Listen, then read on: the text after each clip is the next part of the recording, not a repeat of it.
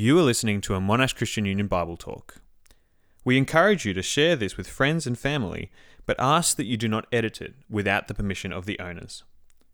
This Bible Talk is designed to supplement belonging to a local church with its teaching and community, not to replace it. We pray this talk helps you love Jesus and become more like him. Romans 6 verse 1. What shall we say then? Shall we go on sinning so that grace may increase? By no means. We are those who have died to sin. How can we live in it any longer? Or don't you know that all of us who were baptized into Christ Jesus were baptized into his death? We were therefore buried with him through baptism into death, in order that, just as Christ was raised from the dead through the glory of the Father, we too may live a new life. For if we have been united with him in a death like his, we will certainly also be united with him in a resurrection like his. For we know that our old self was crucified with him, so that the body ruled by sin might be done away with, that we should no longer be slaves to sin, because anyone who has died has been set free from sin. Now if we died with Christ, we believe that we will also live with him. For we know that since Christ was raised from the dead, he cannot die again. Death no longer has mastery over him. The death he died to sin once for all, but the life he lives to God. In the same way, count yourselves dead to sin, but alive to God in Christ Jesus. Therefore, do not let sin reign in your mortal body, so that you obey its evil desires. Do not offer any part of yourself to sin as an instrument of wickedness, but rather offer yourselves to God as those who have been brought from death to life, and offer every part of yourself to him as an instrument of righteousness. For sin shall no longer be your master, because you are not under the law, but under grace. Thanks, Anita. Yeah, so I'm going to try and go without the mic because it's quite irritating, that little buzzing noise, but we'll see how we go, right? So up the back there, can you hear me okay? No worries. I think we're okay.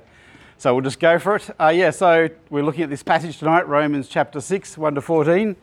And that question, it's really easy. Usually I sort of work on the passage and try to work out, what's the big question this passage is answering, but Paul, the author of Romans, has given me a gift this week, because right there, the question for this passage is in verse 1, written for us. Look there. What shall we say then? Shall we go on sinning so that grace may increase?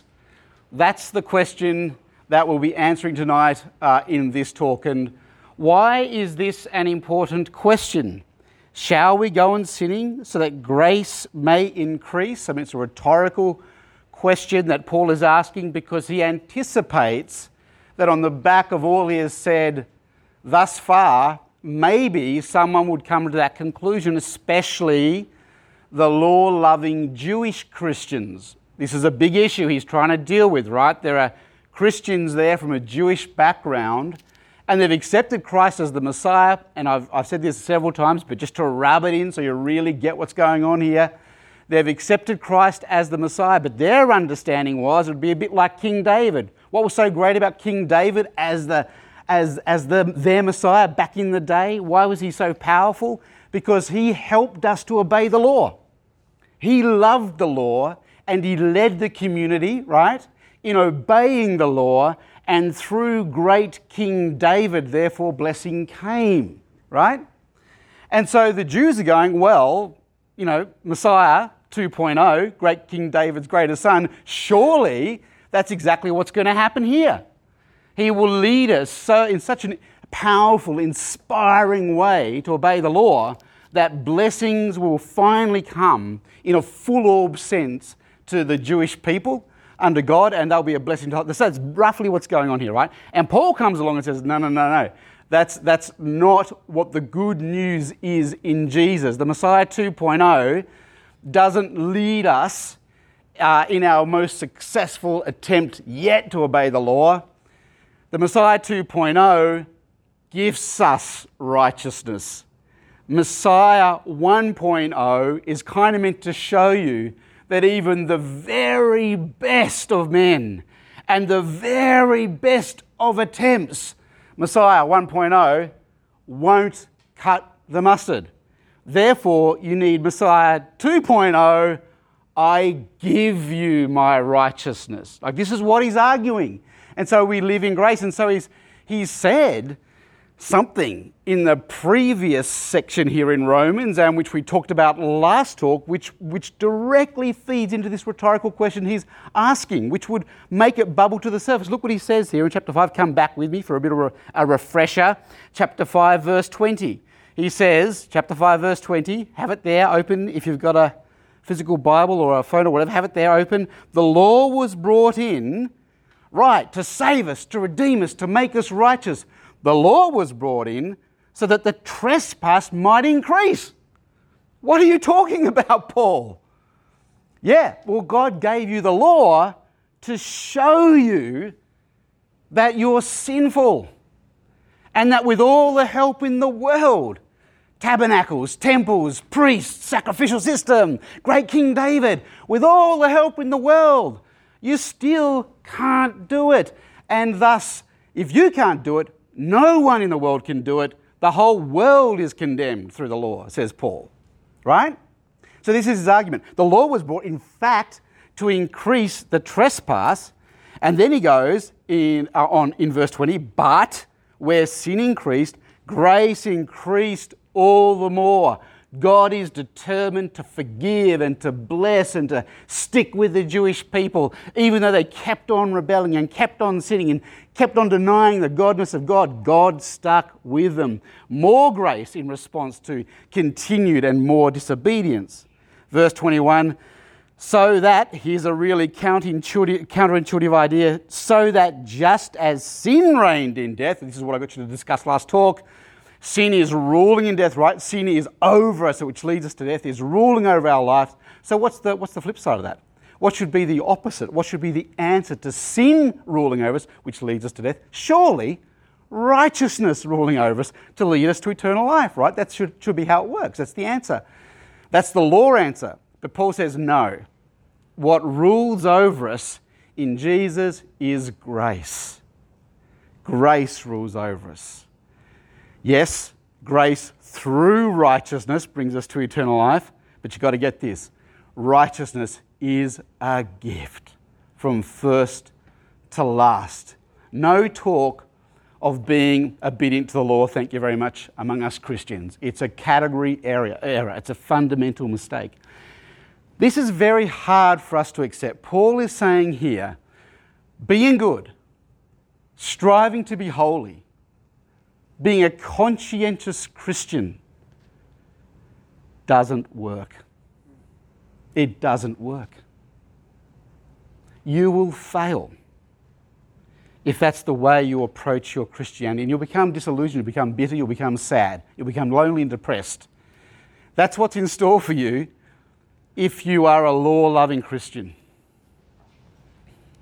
And this is really counterintuitive and hard for you guys. And the reason why it's counterintuitive and hard, particularly for you guys, for this kind of audience, a lot of people are offended by saying the law doesn't work. I know, it's a hard word to hear, I get it, right?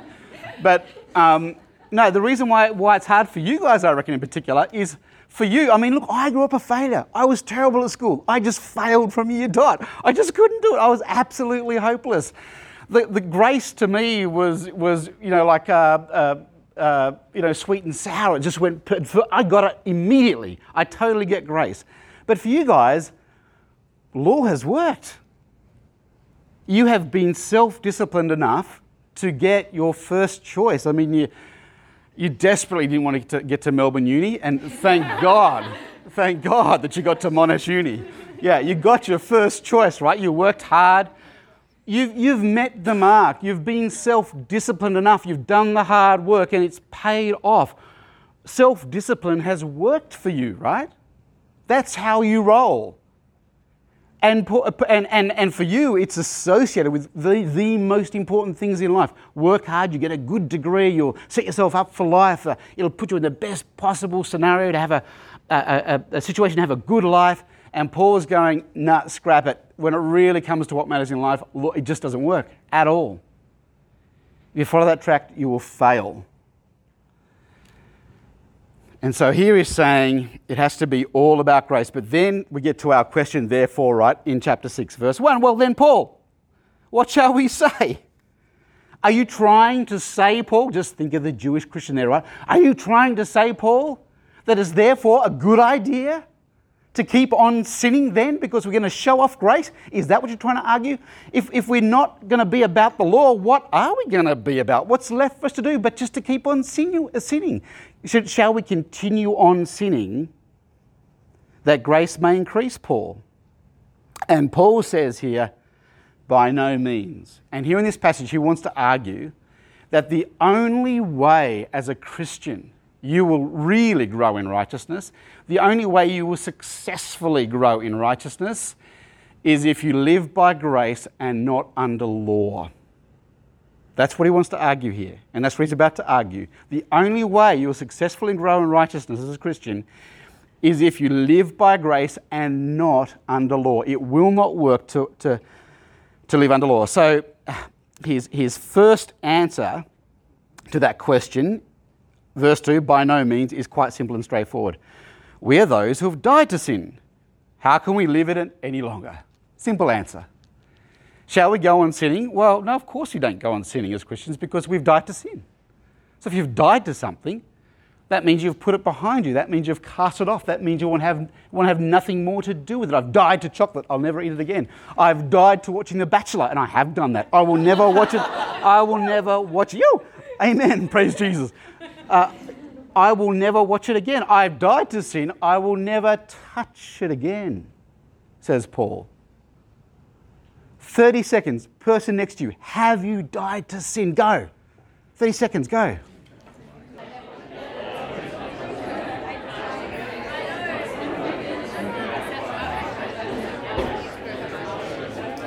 Okay, stop. Okay. It's a safe place. We're among friends. Hands up. Don't think about it. On the count of 3, I want hands up if you believe you've died to sin. Okay, ready? 1, 2, 3.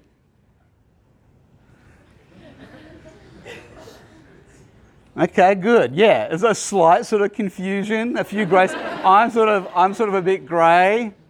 I mean, Paul just says here, right? I mean, you can't go wrong with saying yes, because Paul just says here, we are those who have died to sin. So I would be a liar to say categorically we haven't died to sin. But what I want to point out to you is you know full well, don't you, that in your body, you still sin. You know you do. So if Paul means by dying to sin that I have nothing to do with it anymore, there's no way that's true. No way that's true. I've sinned, I know for sure I've sinned in the last week. I've lied to my wife in the last week, and I'll tell you more of that story in a minute later on in the talk. But I know I've done that. I know I've done that. So what does Paul mean when he says, we've died to sin, therefore we don't want any more to do with it? What does he mean by that? Why can he be so emphatic that we've been separated from it? Well, look here, he answers that question here in verse 3. Or don't you know, those of you who are wondering what the heck I mean by dying to sin, or don't you know that all of us who are baptized into Christ Jesus were baptized into his death? Make this a memory verse for the week. It's amazing what he's saying here.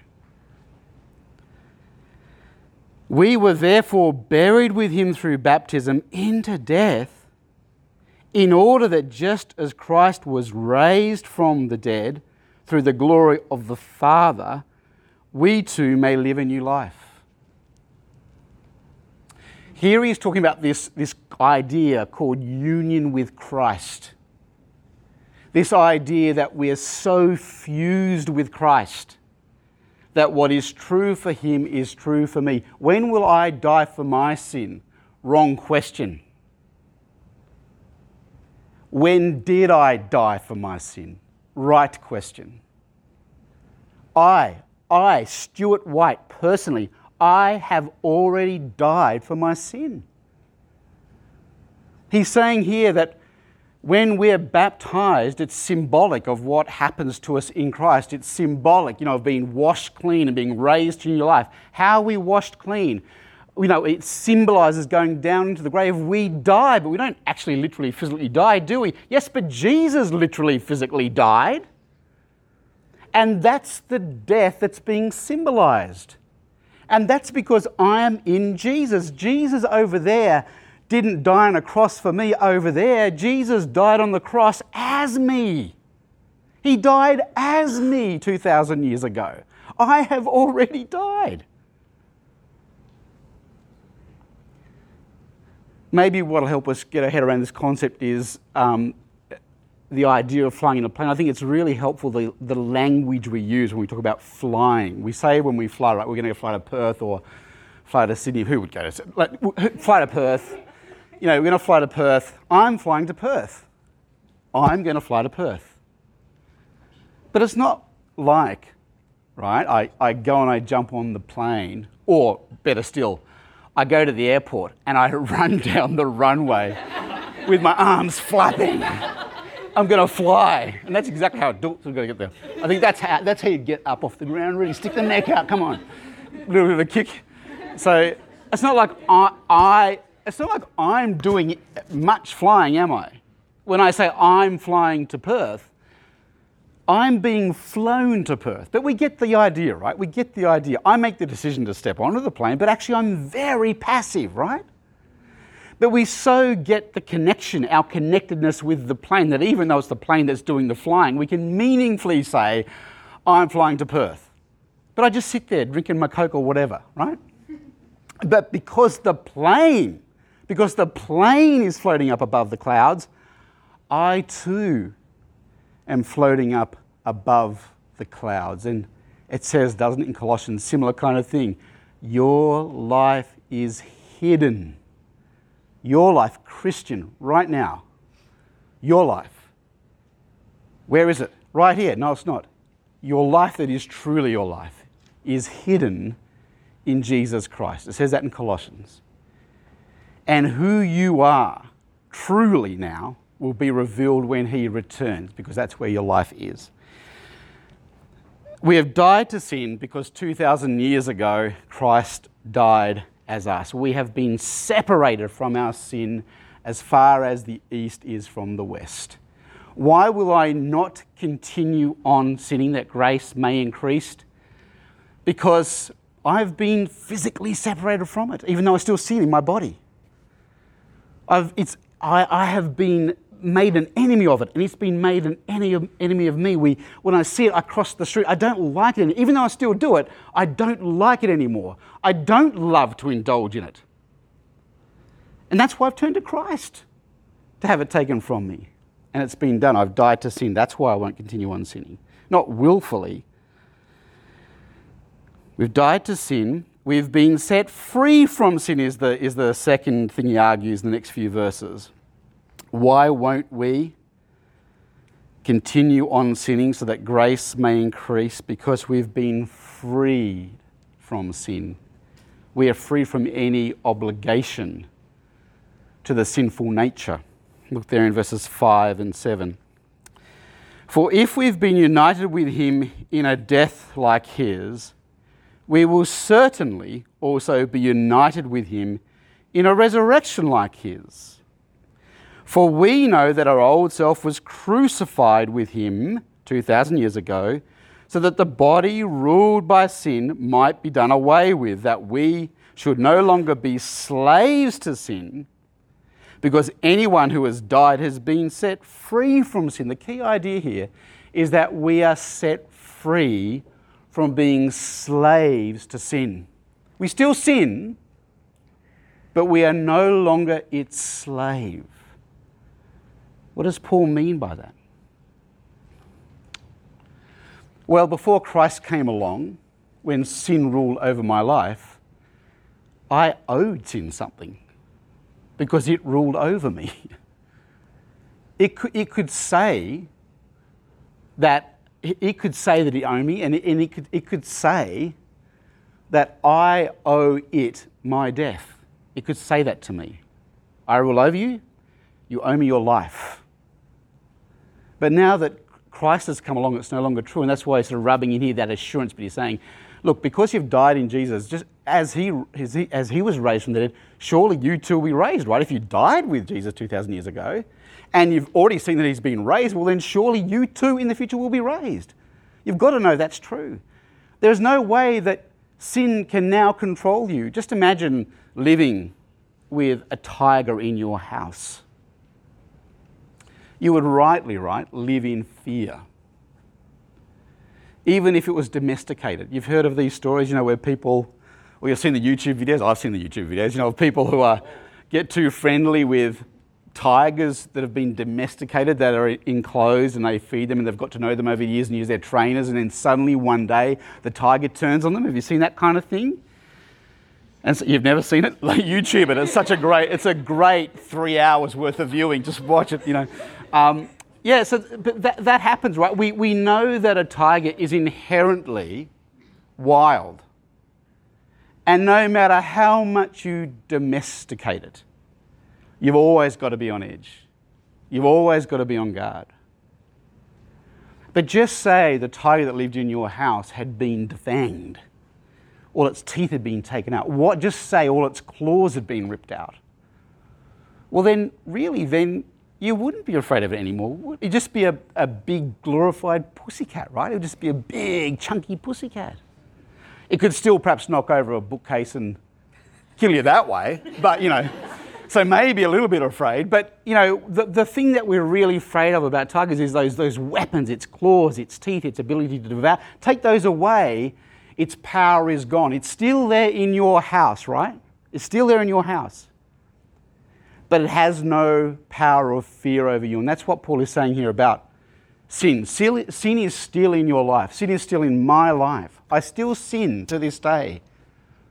But I don't fear it anymore. I don't owe it anything. This is something I do occasionally. I pass it on to you and encourage you to try it as well. I look in the mirror sometimes. I look in the mirror and I say to myself, Stuart, you've already died for the sin that you will commit today, for the sin that you'll commit tomorrow. Certainly the sin you've committed in the past, you've already died for that. You can't get much more dead than dead. It's already happened. When I sin, when I fumble, when I fall, I can just brush it off and get straight back up again. Because we are free from slavery to sin. Thirdly, why shall we not go on sinning that grace may increase? Well, because now we are freed up, and we're freed up for this positive, to live with him. That is, to live with Christ, to live as he is living, because our identities are fused together. What does Jesus do now? He's just twiddling his thumb up there in heaven, watching Bachelor. I don't know what he's doing. What's he doing? He's living. He is living proactively for God, for his glory, for his joy and for God's glory, for his Father's glory. And we are freed up now to do that. That's the only productive thing left for us to do anymore. Sin can't destroy us. So even when we fall, there's no point in wallowing in it. Just get straight back up again. The only thing that really counts for anything now is not sin. The only thing that counts for anything is righteousness, is holiness. So Paul is saying, why not just do that? Look here in verses 8 to 10. Now, if we died with Christ, we believe that we will also live with him, for we know that since Christ was raised from the dead, he cannot die again. Death no longer has mastery over him. The death he died to sin once for all, but the life he lives to God. There is nothing left. And this is the psychology of sin that's important for us to get. There is simply nothing left that is productive or fruitful for us to do as Christians now than simply to pursue righteousness. And what I mean by that is there's no point wallowing in sin or fighting sin particularly. Don't try and get rid of the sin. Try and pursue righteousness. That's the freedom, right, that we have in Jesus, and it makes a massive difference. Fighting the sin is what a person who lives under law does. How do I become righteous? Get rid of all the sin. Fight the sin. Take away the sin. It will never happen. It'll be a life of drudgery. And what this passage is saying is Jesus has set you free from that to be able to focus on just the good. Just pursue the righteousness. Of course, that'll require taking off the sinful nature. But when you fail, you don't need to focus on that and wallow in the guilt and shame. You can just straight away get up again and focus on the positive. That's the joy, the grace, the freedom, the power over sin that God has given you. And it's an amazing gift. And it sounds too good to be true because it's a supernatural, miraculous, lavish gift of grace from God to you. And that is what life is fundamentally about. When life was given to Adam and Eve in the garden, it was just all gift, wasn't it?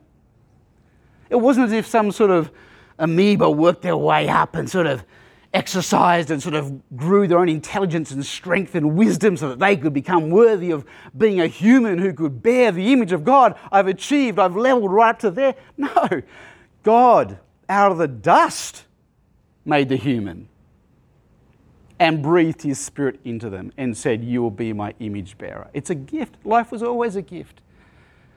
So is freedom from sin. Don't try and earn something that's a gift. It's rude. At the very least, it's rude. How does this practically work? It's important to get this, I think, the psychology of sin. Recently, and this is where the lying to my wife comes into things. Recently, I've been on, I can't even quite get the words right, it's a keto diet, is that right? And there's some mythical state, some mythical promised land I'm trying to get to, which is ketosis. Does anyone know what that means? I don't know what it means. Apparently it's brilliant. My wife keeps on saying, get to ketosis. It's amazing. There'll be this like super turbocharged fat burning mode and it'll just fall off you and you'll be healthy and happy and you know, she's sort of she's done this diet for me and my wife is prowling around like that lion and she's, you know, I live in fear in our house because there is no sugar allowed, no carbs allowed, a strict diet, no snacking between meals except like, you know, for a treat, darling, have a skin of orange. Come on, there you go. Come on, have fun. You know, this is my treat for the day. Like it's really, really hardcore. And we've done it, I've done this for 8 weeks and I've lost weight slowly because I've never got to ketosis. But I've just been eating less, right? So, you know, that's just how it works. My wife, she did it with me to empathise. She doesn't not need to lose weight at all, but she did it with me. And the first 3 days she was in flippin' ketosis. So she's like, here are the little strips you pee on to check. Come on, Stu, come on, go pee on the strip. No, darling, no, please, I don't want to do this. I wake up with a cold sweat most nights, sort of with the ketosis monsters chasing me down the street. It's just crazy. And my wife has this sixth sense. Like the other week, like she goes, have you had any indiscretions? But no, love. And sometimes I just lie. I just go, well, you know, it depends what you call the indiscretion. The other week, there were some Freddo frogs that I'm sure they're shoved in the back of the pantry under all this other stuff, right? There were 3 left in the bag, and I think I vaguely remember at least buying them in, you know, January for the kids, and look, you know, they've forgotten about them. Thought, you know, I've been doing well. I deserve a treat. I deserve a Freddo. So I went in there and I devoured the lot, and then I just shoved the bag back in empty, because that's what you do, right? That's what you do. And then it could have been the mice. Who knows? And so then I'm in the office. I'm in the office that evening, and Leash comes into me, and I'm not afraid at all. And then she just goes, "So Stu, about these Freddo frogs in the pantry." I'm like, oh no, like this is insane. This morning, sorry, this is the end of the story. This morning, and this is the key point though. This morning I got up. And she's given me a little bit of a reprieve, but I'm trying to stick to it. And this morning I got up early before the kids, nice and quiet in the house. And there's a jar on the bench in the kitchen, and it's full of lint balls. I know, right? I know. And they're covered in the green wrapping, and I've never seen lint balls with the green wrapping. And so I'm like, well, that's pretty interesting. I mean, I wonder what the green lint ball tastes like. Well, I'm not going to find out because I'm on the way to ketosis land. It's not for you, Stu. And I sort of turned around and went back and sort of rustling around. I thought it probably in the back of my mind some sort of excuse to get back to the kitchen. But I went back to the kitchen and something else. There they are again, calling me, Stu, come and taste me. And like, I'm thinking, surely it won't, what will it really matter just to have one? So and I really want to know just to find out what it tastes like. I don't want the chocolate, I just want to find out what the taste is. So I popped one in my mouth and I thought it might be a mint chocolate, but it's not. It's salted caramel. I love salted caramel. and now I'm in this really awful predicament, right, where I love this salted caramel, but I also feel immediately guilty. Like, I don't want to lie to my wife. I'll just fess up. I won't lie to her, but now I feel absolutely rubbish, and I've done what I said to myself I wouldn't do, and, who will comfort me in my woe? Well, I've stuffed it now, just one more lint ball. So, I go and I grab a nut. This is the important bit I want you to get, right? When you're living by law, right, when you're under ketosis, and there is zero tolerance under ketosis, the trip there, same with the law. There is zero tolerance under the law. When you sin, if what you're trying to do is to be legalistically righteous, you are all alone. Sin once, you have failed God. And you know it. Sin once and you are less than what Jesus wants you to be and what the Father demands that you be. Sin once and you've screwed up. And sin once and you feel like I can't call myself a son or a daughter. And the only friend you've got, this is the really messed up bit, the only comfort you've got is what? The sin itself. And this is why Paul is saying it does not work to live under law. If you really want to pursue righteousness, when there's zero tolerance involved, you cannot live under the law. It cannot be about your ability to be good in and of yourself, because you'll never get there. And the only comfort you'll have is the sin itself. While if you're rubbish about the fact you can't really call yourself a Christian.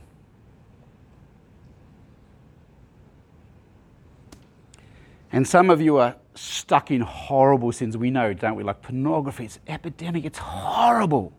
It's a horrible, vicious, nasty, powerful sin. There are lots of examples like that.